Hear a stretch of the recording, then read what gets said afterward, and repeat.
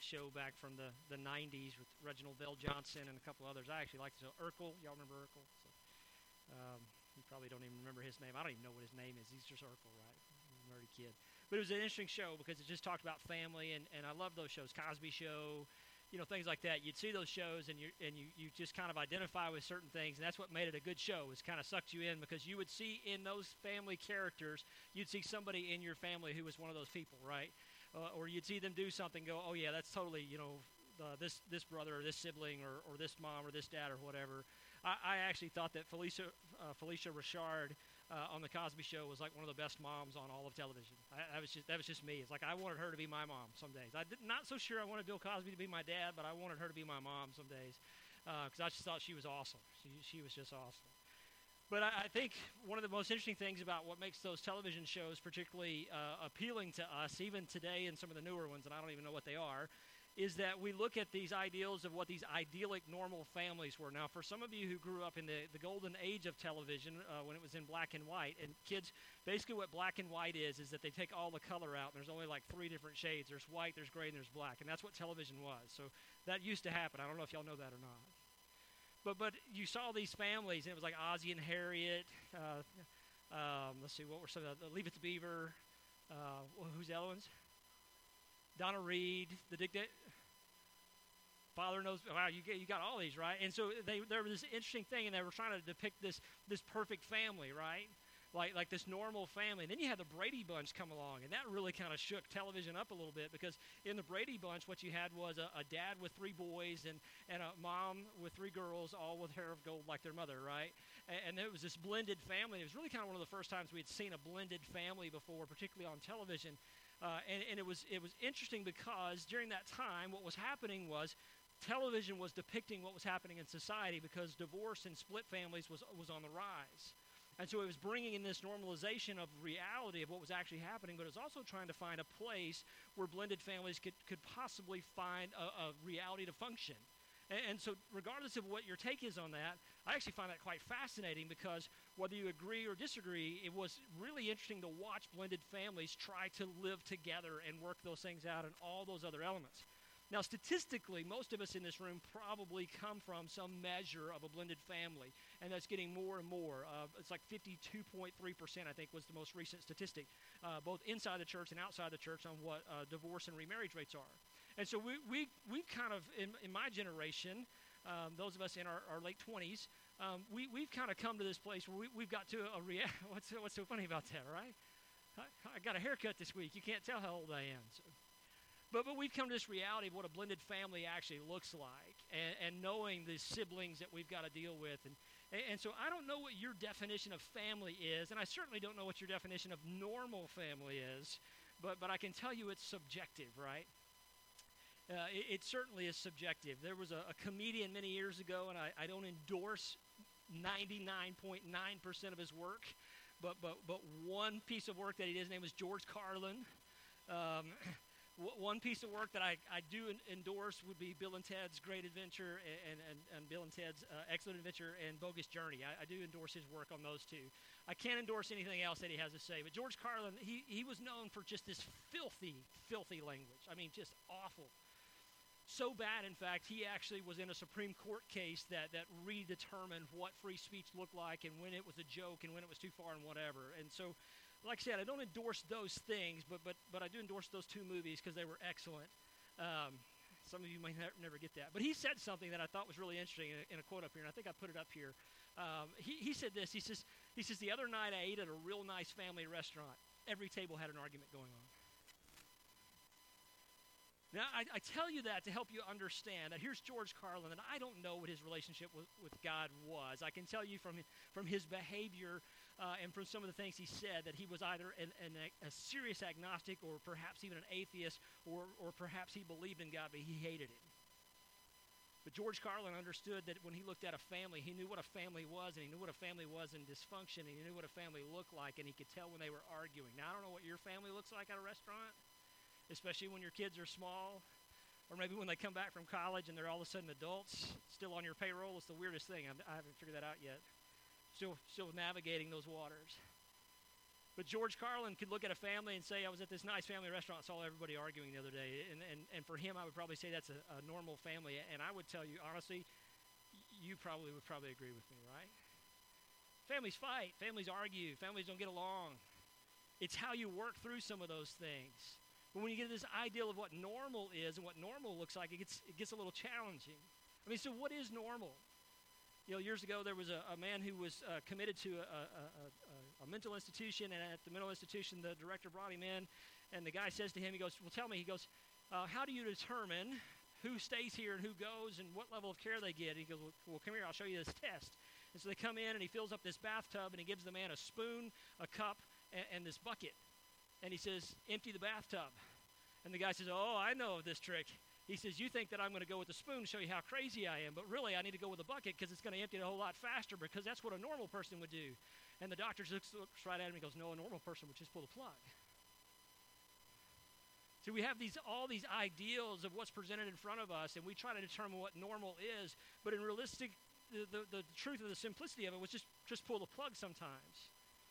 And so whatever your ideal of normal is and whatever you think a family might look like, I want to tell you this morning that the primary thing that I'm trying to communicate to you today through God's word and just through the experiences that we have within our own families is that families are a gift, and that God actually gives us families. I know sometimes it's really hard to believe that this is a great gift. It's not like Christmas and I'm unopening a new bicycle some days, right? Because family's hard. Family's tough. Family knows everything about you. Family knows which buttons to push and how to hurt and how to do it quickly and efficiently and effectively, right? But God gave us families, and I believe that if you hear anything this morning, is that family is God's way of growing His kingdom. I think that families is part of the follow through of the first institution that God put together of one man and one woman married together, where they leave and cleave, mother and father, and the two become one flesh. And through that, the process of raising godly children, God has given the family to us as an absolute gift.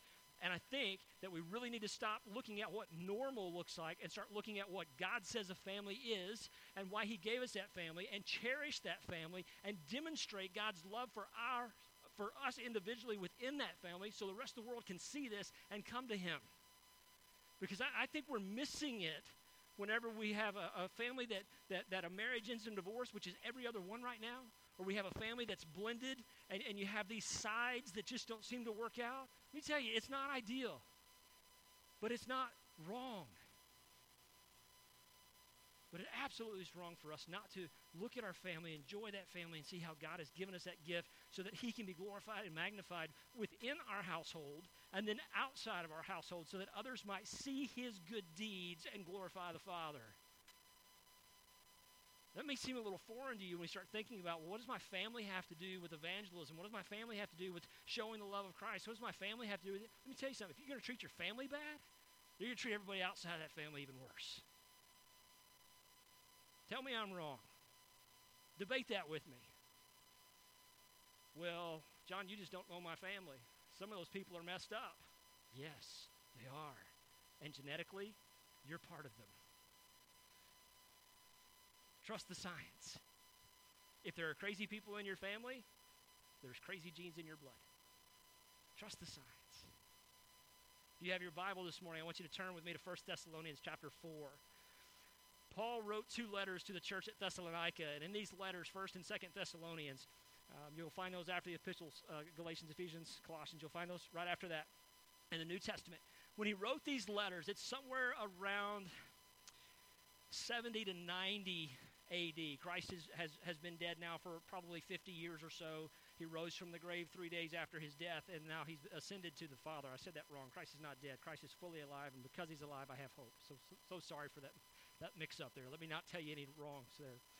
Paul writes this letter to the Thessalonian church, and what's happening there in Thessalonica is that they had been told that Christ was coming back. And since he has not come back, they're starting to lose a little confidence. They're starting to lose a little faith. They're starting to question some things they had been told about about this Jesus coming back. And in particular, one of their great questions was this. Well, we're told that if we hold on to the end, that the reward will be there for us. And what about those people who died that didn't hold on to the end? Is there a reward for them? And what happens if I die before Jesus comes back to claim his church, to claim his family? Where's my hope?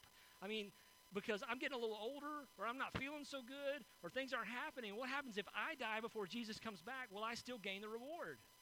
Now, give them some room, because this is all new to them. This whole ideal of resurrection, this whole ideal of the Son of God coming down to earth, dying on a cross and raising 3 days later, and then telling his people he's going to come back. This whole ideal is very new to them.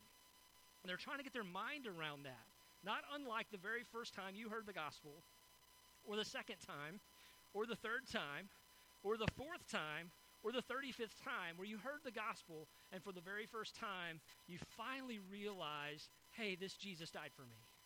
And so give them a little room to kind of understand what's going on here. We're going to walk through a couple of verses here in 1 Thessalonians chapter 4. We're going to start in verse 9, and we're just going to go a couple of verses at a time so I can kind of explain to you this gift of family and how Paul tells us, not just within our nuclear family, but also the family of God, how we should watch out for one another and build one another up, and that the family is God's way of growing his kingdom.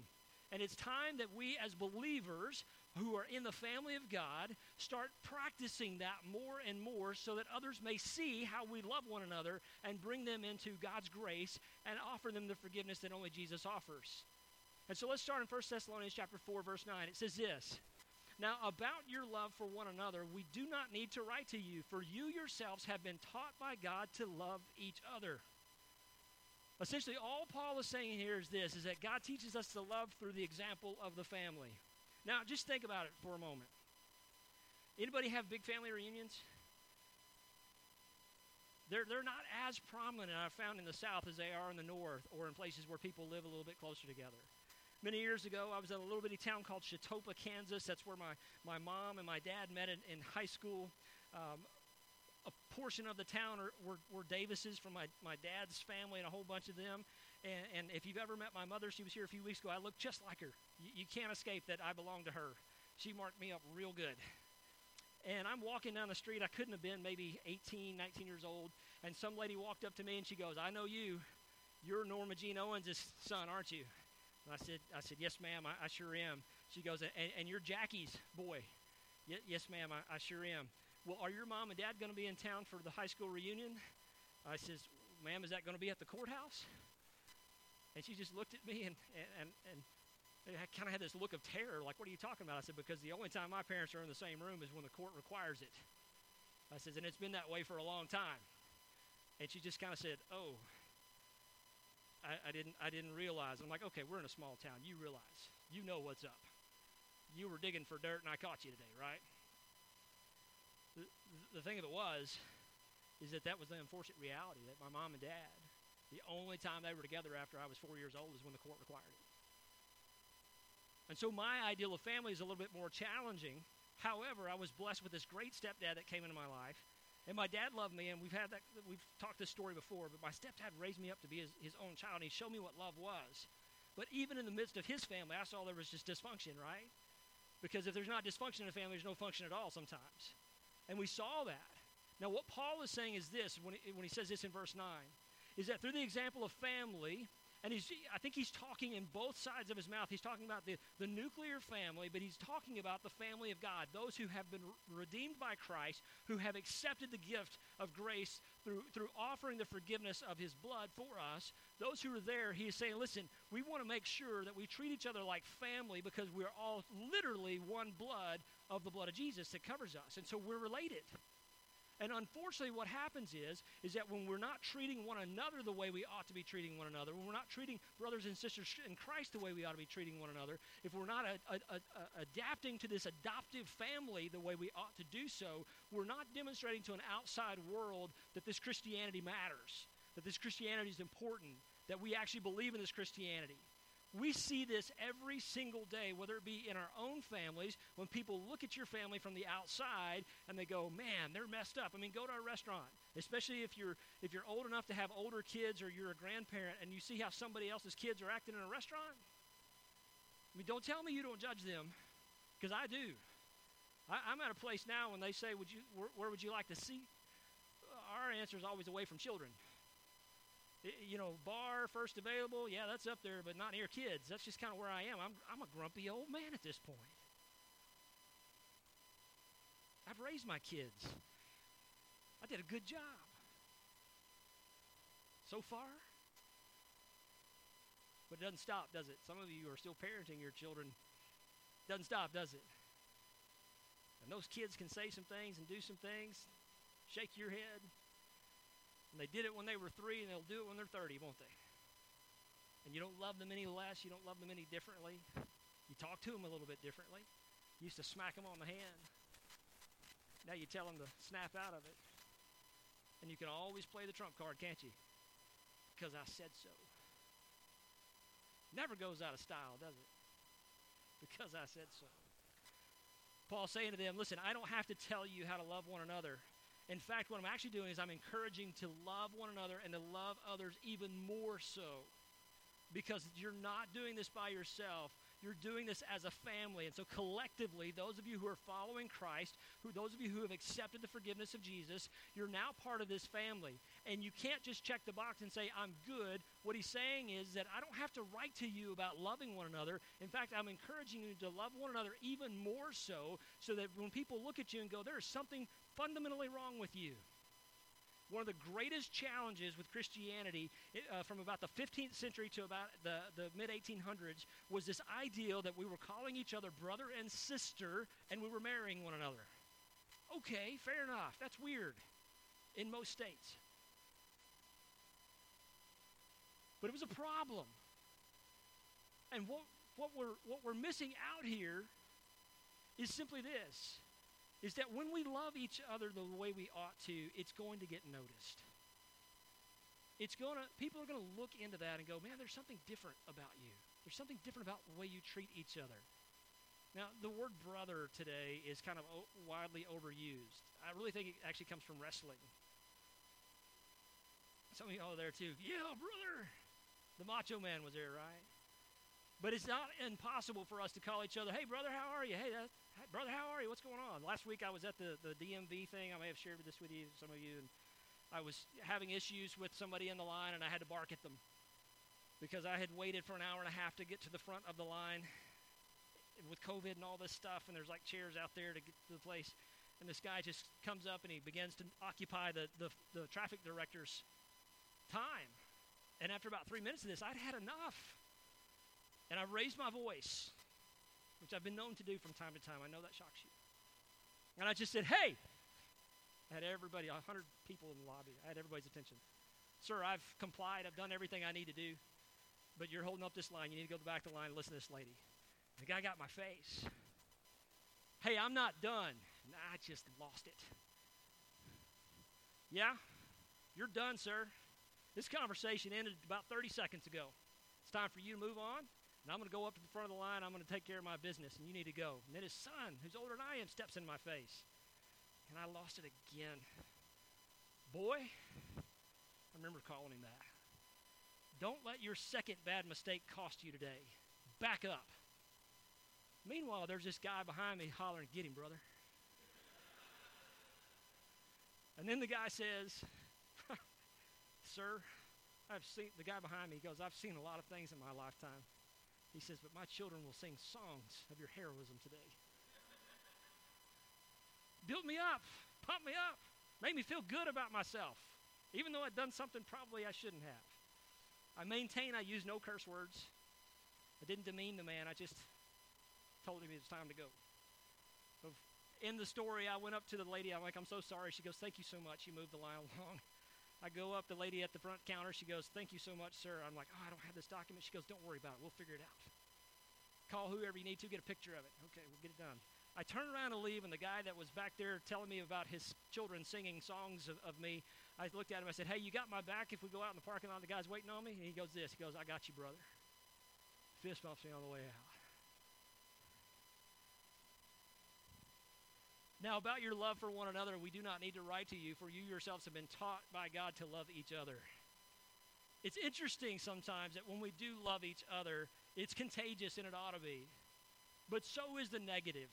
That when we get into that place where we're stirring up the negative emotions, people kind of jump on board with that too, but it usually takes somebody to lead that out. And now in a family unit, Dad, your job, your role in a family is to demonstrate love. God set it up that way. It's been that way from the very beginning. It's part of creation order. It's to demonstrate love for your wife who is one flesh with you. It is for your children to know that you're the provider, the sustainer, and the protector of all that goes in that household. But it's also to demonstrate that when there is a need, we're to go out there and do that. And Paul is encouraging those in Thessalonica, don't worry about if God's coming back or not. Until he does, you keep loving people. And you keep doing so in such a way that it encourages them, because it is going to be through your family love and the body of Christ in the church that other people are going to see God. They're going to see who he really is. And they're going to come to know him. And the family that God has given us, both the nuclear family of mom and dad and kids and grandparents and aunts and uncles, as well as the body of Christ, is the family example that God gives us. It's his vehicle for his kingdom to grow, because people are going to look at that family and say, I want to be a part of that. I want a family like that. I want Claire Huxtable to be my mom, because she's awesome. Look what it says in verse 10. He continues, he says, and in fact, you do love all of God's family throughout Macedonia, yet we urge you, brothers and sisters, to do so more and more. Because family is that proving ground that strengthens our love for others. Now, don't misunderstand me. Family is not, has never been, and will never be a practice round. One of the most disturbing things I see today. Do you remember when some of you have been married 25, 30, 40 years, you remember the term starter house? Where you would get your first house, and it was usually a double wide or something like that, and it was a little smaller. It was a little, 2-bedroom, half bath that you had to ladle off in. I mean, some of y'all remember what this was. You know what your first house was. It was a starter house, and your thought was is that we're going to buy this house, we're going to live here, but we're going to upgrade someday, right? Because I'm going to make it big. I'm going to start making money, and then you get to stay home and have a bunch of kids, and we're going to have 2-car garage, and the kids are going to play ball and all these. You got all these plans mapped out, right? You got it all figured out because you have this starter home that doesn't cost you very much, but it's maybe a little bit more than what you probably could, but you're growing into it, right? And today, unfortunately, what we have is what's called a starter wife. That's a real term that people are using out there, that are saying that, I'm going to enter into this marriage, and if it doesn't work out, it doesn't work out. Now, hear me clearly on this. I know in this congregation that many of you are on your second or your third marriage. I'm just going to be just straight up with you. I've said this before. I'm going to say it again. Divorce is not the unpardonable sin. Don't let anybody tell you that. It's not God's plan. It's not what he wants. I've never met anybody who's been divorced who could honestly tell me, listen, if I could have figured out how to make that marriage work, I'd have done it. But when you get two people in a room who don't like each other or themselves very much, it's probably not going to happen. But the truth of the matter is that God can redeem that, and he can fix that, because even within that brokenness, there's a family there to help put the pieces back together. There's a family there that can say, this didn't work out the way we wanted it to. This is not what God's original plan was, but God's love for me did not change because of that situation, okay? So hear me loud and clear on that. It's not the unpardonable thing, but it's not God's plan. It's not what he wanted. It's not what God wanted for you. And so in 1 Thessalonians chapter 4, verse 10, we see this proving ground, because we know how family can be. We know that when we do sit around the dinner table, because we only do it once or twice a year with all the extended family, then we get in the car and we drive however far back to wherever we came from and talk about why we're never going to do that again. We know this proving ground is there because that family, love them or not, knows which buttons to push and how to push them. And it's how we respond to that really matters, I think. And I think that's where we miss out some days. I think we miss out because we respond in anger, we respond in wrath, we respond in embarrassment, we respond in shame when we ought to be responding in love. I'm not saying be a punching bag. I'm not saying just take all the negativity and just, be the doormat for anybody. I don't think that's anybody's relationship ought to be like that. But inside the family, there's a little bit more grace. There's a little bit more reality that we look at people and go, you know what? That person's hurting right now. And I know half of what's going on in their world. And part of the reason why they're acting the way they're acting right now is because their hurt is so much that they're taking the family a little bit for granted right now, because they realize that no matter how bad I treat them or what I say to them, that's my family, and they're going to love me anyway. I don't know about you, but that's my family. That's the family I want to be a part of. I don't want to jump on people. I don't want to yell at people. I don't want to be mean to my family. But I do expect that in my family that when my emotions overcome my brain, and my mouth pretty much takes over, then my family's going to look and say, you know what, he's still my family.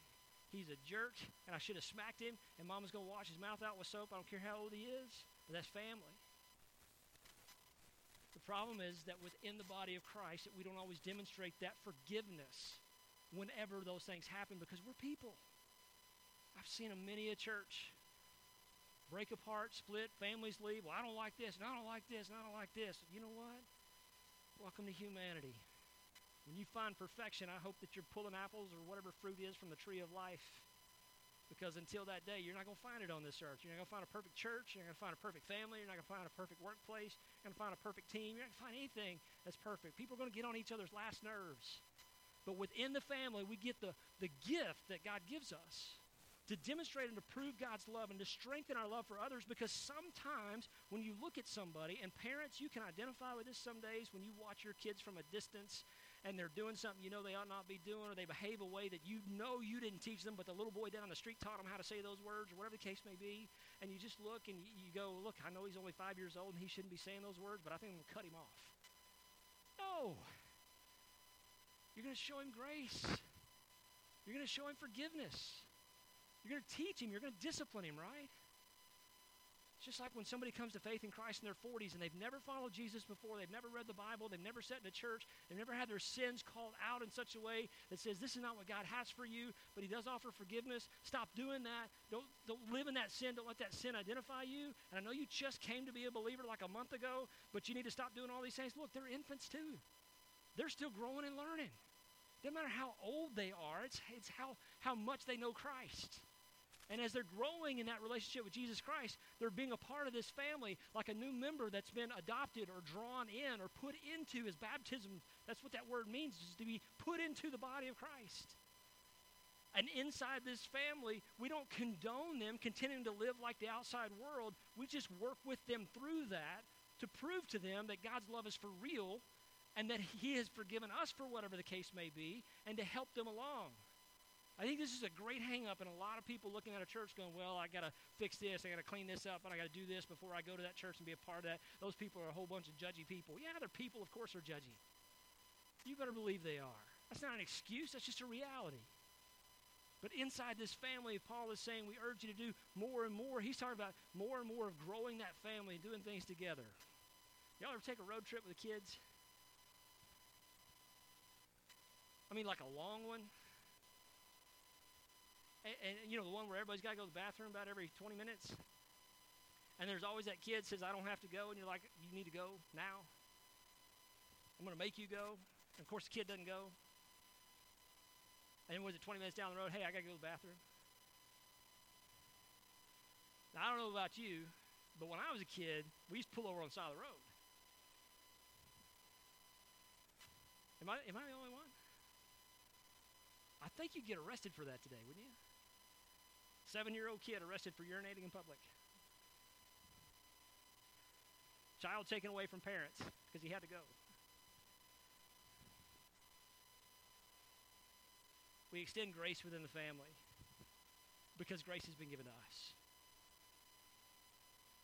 When asked about how we love one another, we realized what John wrote was that we love because he first loved us.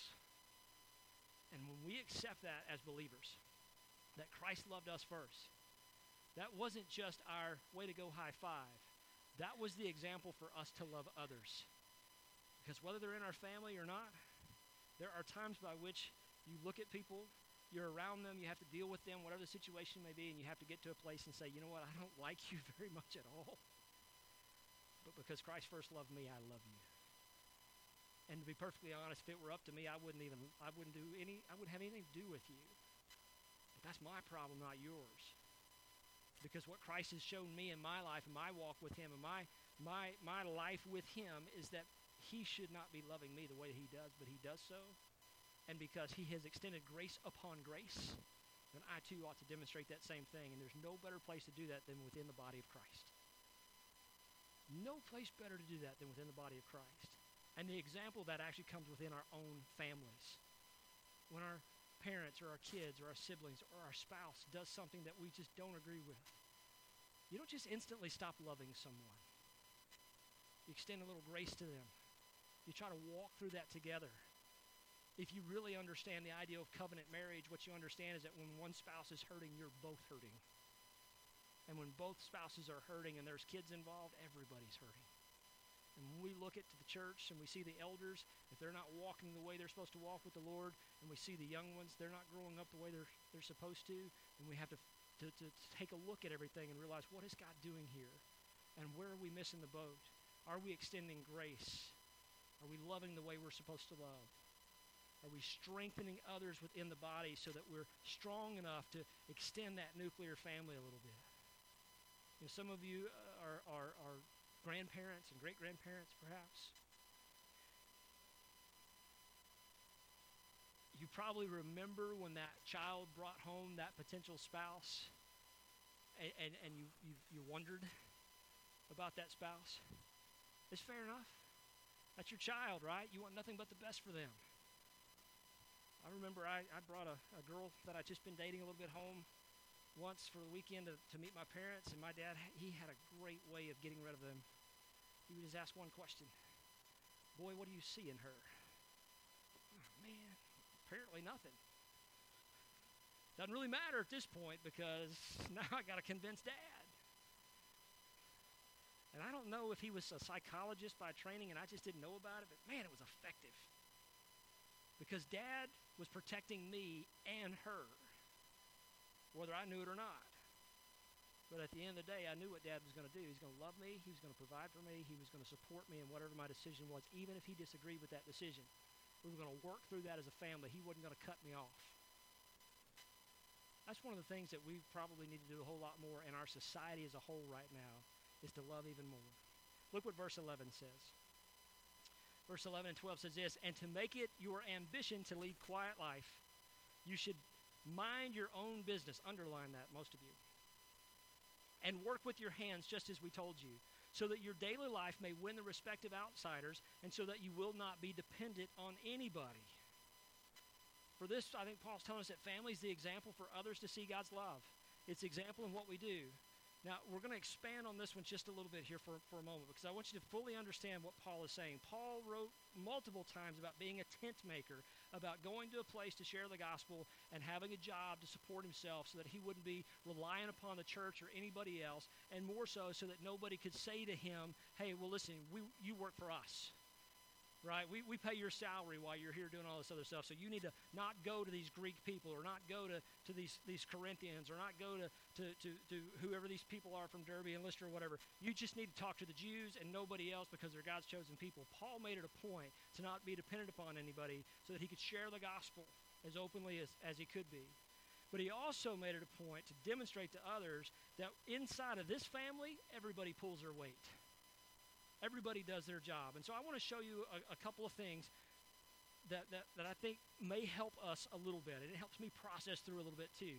About looking at our family, both our church and our nuclear families, and say, how does my family build God's kingdom? How does my family build God's kingdom? Because I think this is a legitimate question and one that does not get spoken enough about around the dinner table. And let me tell you why I think that. Because I think sometimes us good church-going folk bring our kids to church, and we kind of farm out the responsibilities of discipleship to others, which is awesome because the young women should learn from the older women, and the young men should learn from the older men. And in a discipleship environment, it should be a family environment, and we should all be sharpening one another, should be building one another up. We should teach them how to live and how to respond to their spouses and their kids and everything else. There should be this collectiveness that we share a set of values that are based upon the reality of God's Word. And that's okay, because we should hope that if we take our kids back to the children's area, or if somebody's doing this women's Bible study or whatever, we're all rooted here in the same place, because whatever truth they teach from God's Word could be the same from this lady as it is from that lady, or from this man, or from whatever. I've never had a dad more mad at me in my entire life than when I bring his high school kid home from a mission trip, and he says, man, my kid told me about this week that he was with you, and that you told him he ought to do this, and he ought to do this, and I've been telling that kid, this knucklehead, this for years. And he comes back, he tells me how awesome Mr. John is, and he tells me how I ought to do this. Man, you ought to be the biggest jerk in the whole wide world. And I said, brother, all I'm doing is the B team is coming in and reinforcing what the A team's teaching from home. I don't know if we're getting enough of that sometimes, because the B team needs to support the A team, not the other way around. Not the other way around. So how can my family grow God's kingdom? Well, first of all, I think what we saw of that in 1 Thessalonians 4:11 and 12, we saw this. First of all, be quiet. Be quiet. We live in a day and age where we overshare a whole lot, and I understand and I appreciate that, and sometimes that's people processing. Other times we share this, and then 30 seconds later we got a different opinion. 30 seconds we're tossed to and fro like a ship on a windy, stormy sea. Sometimes it's okay just to be quiet because we don't air family problems out to the rest of the world. We don't go running around telling people at other churches what's going on in our church and why they ought not be here. And we don't go digging up other stuff in other churches about why they should come here and all this other stuff. We don't do that because we don't go next door to the neighbor and tell them all the dirty little nasty secrets about our kids or about our wives or about our bank accounts, all that stuff. I think sometimes we just need to be quiet. I'm not saying that we should withhold things. I'm just saying you got to exercise a little wisdom, because that stuff always comes back around and somebody's going to get hurt. And sometimes there's not enough I'm sorries out there to patch up those things. It takes a little time. One of the best ways we can learn to be quiet is to be quiet with God, to spend some time with Him, to take things in prayer. Hey, while I was at church the other day, this person didn't even talk to me. Or while I was at church the other day, this person said this to me. Or while I was on Facebook, I saw this the other day. Or while I was talking about this the other day. Whatever. Hey, stop. Just time out. Stop. Be still and know that He's God. Be still and know that He is God. Delight yourself in the Lord, and He will give you the desires of your heart. And I don't think the desires of our heart really is to hurt other people. And I really hope that our desires are not to drag people down into my level, but instead to have them drag me up to theirs, or vice versa. And I think one of the best things we can do as a family, whether it be our church or our nuclear family, is just be quiet. Just be quiet and spend time with God. When email first came out, some of you probably remember this. You learned two things about email when it first came out. One, proofread it before you send it. And two, make sure caps lock's not on. The third thing we learned about email was if you can't say it to somebody's face, don't send it at all. Those rules are out the window these days, because we don't even bother to let our anger subside a little bit or our frustration. We just want everybody to hurt the way we hurt, instead of offering a little forgiveness, instead of building somebody up. My family can grow God's kingdom. Our church can grow God's kingdom by just being quiet for a moment and seeing the good things of God and realizing that every one of them outweighs all the bad things of this world. Jesus has overcome this world. And through that, we've been given the authority to do the same thing. But when we play in this world, when we adapt to this world, when we agree with this world, when we act like the world, those on the outside are not looking at the church and going, man, those people are different. They're saying those people are just like me, so I don't need that either. I want to be better than. And we've got a calling as a body, as a family, to be better than, don't we? We don't have the power to do that ourselves. It's Christ in us that gives us that. The second thing I think we can do is make peace. I think this is really interesting these days. Matthew 5:9, blessed are the peacemakers. What Paul said in that previous verse was about our ambition to lead a quiet life. And unfortunately, so many times we're ambitious about getting attention. We're ambitious about getting our story told. We're ambitious about everybody being on our side of the equation. And if you don't believe me, ignore one of your children just for a little bit and watch how they behave. Their ambition is to not be ignored. Their ambition is to throw a tantrum until they get what they want. Now, maybe some of you have trained that out of your children. Is that the right word I can say for today? But you know, at some point, every one of us, when we don't get what we want or things aren't going our way, our first inclination isn't just to sit down, be still, be calm, be quiet, figure out how to make peace with this. Our first ambition is to say, listen, no, I'm going to be heard on this. I'm going to get my way. When the flesh begins to take over, the spirit gets quenched. And when the spirit gets quenched, there's nothing about our lives individually or collectively as a family or as a church that's reflective of God's love for us. It just looks like a bunch of people who have a whole bunch of shared values, and those shared values have taken over in such a way that we've said, okay, yeah, we believe in Jesus, but let's just put him back here on the shelf so that we can all get together, and there's nothing attractive about that. I'm going to be honest with you. And today in the American church, every single church seems to be very divided about what they do or they don't believe. A guy named Ed Stetzer, who's one of the most brilliant people I've ever heard in my entire life. He's the chairman of the at Wheaton College. Guy, he's so smart. He's chairman of the Billy Graham Society for Evangelism. The guy's so sharp. And he said just a couple of weeks ago to a group of pastors all over the country, he said, listen, right now, more than anything else, what we're seeing is that inside the body of Christ and outside the body of Christ, that people are looking and they're deciding on single issues whether they want to be a part of your church or not. And he threw out a couple of those. The way you did or did not respond on masks, the way you do or do not respond on vaccines, the way you did or did not respond on race, the way you do or do not respond on the economy, the way you do or do not respond to politics. They're looking at all of those things, and they're deciding whether the pastor in that church, wherever they may be on just one of those issues, they're literally single issue voters. Wherever they stand on that thing, they're out. And it's an easy discussion because the last thing they want to do is walk into an environment where they may have an opposing opinion or a different opinion and try to come in and feel loved when actually they're looking for a reason to feel isolated and pushed aside. Guilty. Individually, guilty. As your pastor, guilty. You better believe I've got views that I know that I don't agree with some of you on, and some of you don't agree with me on. I know the rest of the world does and doesn't agree with some of those things, so you better believe that's true. That's humanity. We're in an imperfect, imbalanced world that is fighting against itself, that has been taken away from the goodness and the glory of God. But I'm going to tell you something. We got far more important things to be divided about than what we do or don't think about some of those issues I just mentioned. Particularly when those things are temporary, very temporary, and they're going to change and shape the way other things are out there. This Equality Act that's coming right now before Congress, church, I'm begging you to read that thing. I'm begging you. Because what this single piece of legislation is probably going to do in the United States, it's going to take an attack against civil liberties and against religious liberties like no other legislation ever has. And you want to talk about what's going to divide the church even more so? It's going to be whenever the church gets up and starts looking like the rest of the world. And we have to start saying, Jesus, she might have been a good person. I'm really not interested in getting to a place where everybody's all warm and fuzzy and cozy. But I'm going to tell you something. We need to make peace where there's peace to be made. We need to accept peace where there's peace that can be given. But we need to stand on the rock-solid foundations of the truth. And the worst thing is that Jesus was very clear about this. And he said, I didn't come to make peace, I came to make division. But whenever it is possible for you, live in peace with those around you. Church, let's don't go stirring a pot. It's not worth stirring. Let's stand for the principles of what we ought to be standing for.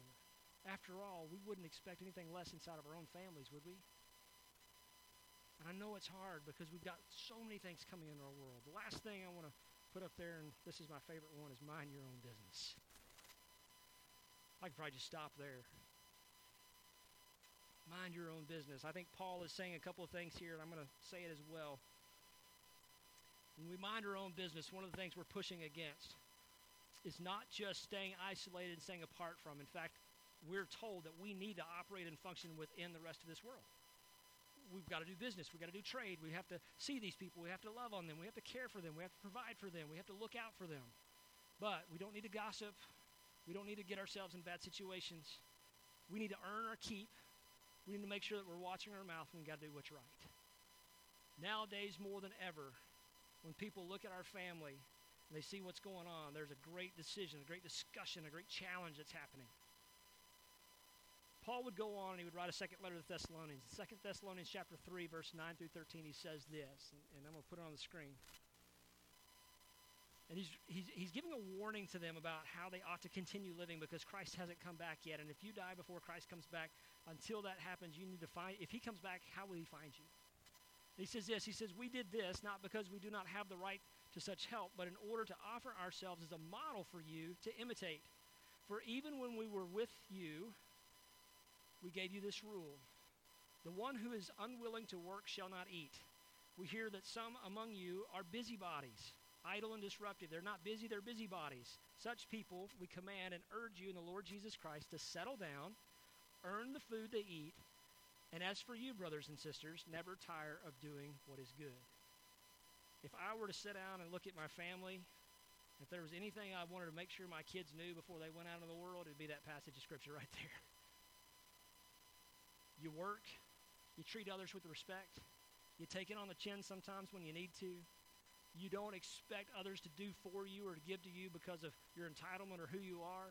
You mind your own business, you earn your own keep, you do what is right. You teach everybody around you that you love God and who He's for. Many of you probably know who Mahatma Gandhi was. He was an Indian prophet, basically. And he was actually addressed with the reality of Christianity. He was told about Jesus, but this is what he said about Christians. Some of you probably read this quote before. He says this. He says, "I like your Christ. I do not like your Christians. Your Christians are so unlike your Christ."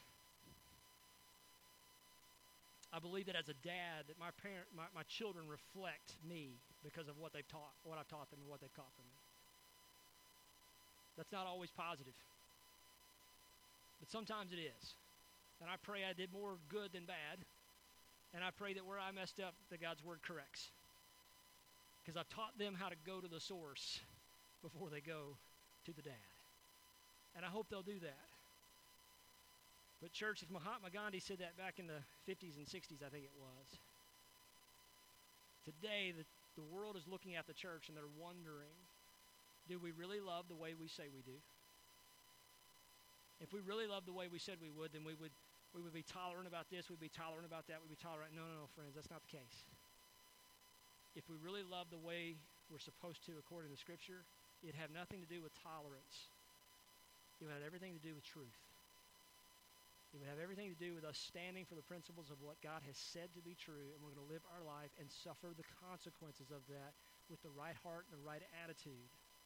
And when persecution comes to us, we will be given the words and wisdom of what to say. Not if, but when. Because the best way for us to look like to not get persecuted is to look like our persecutors.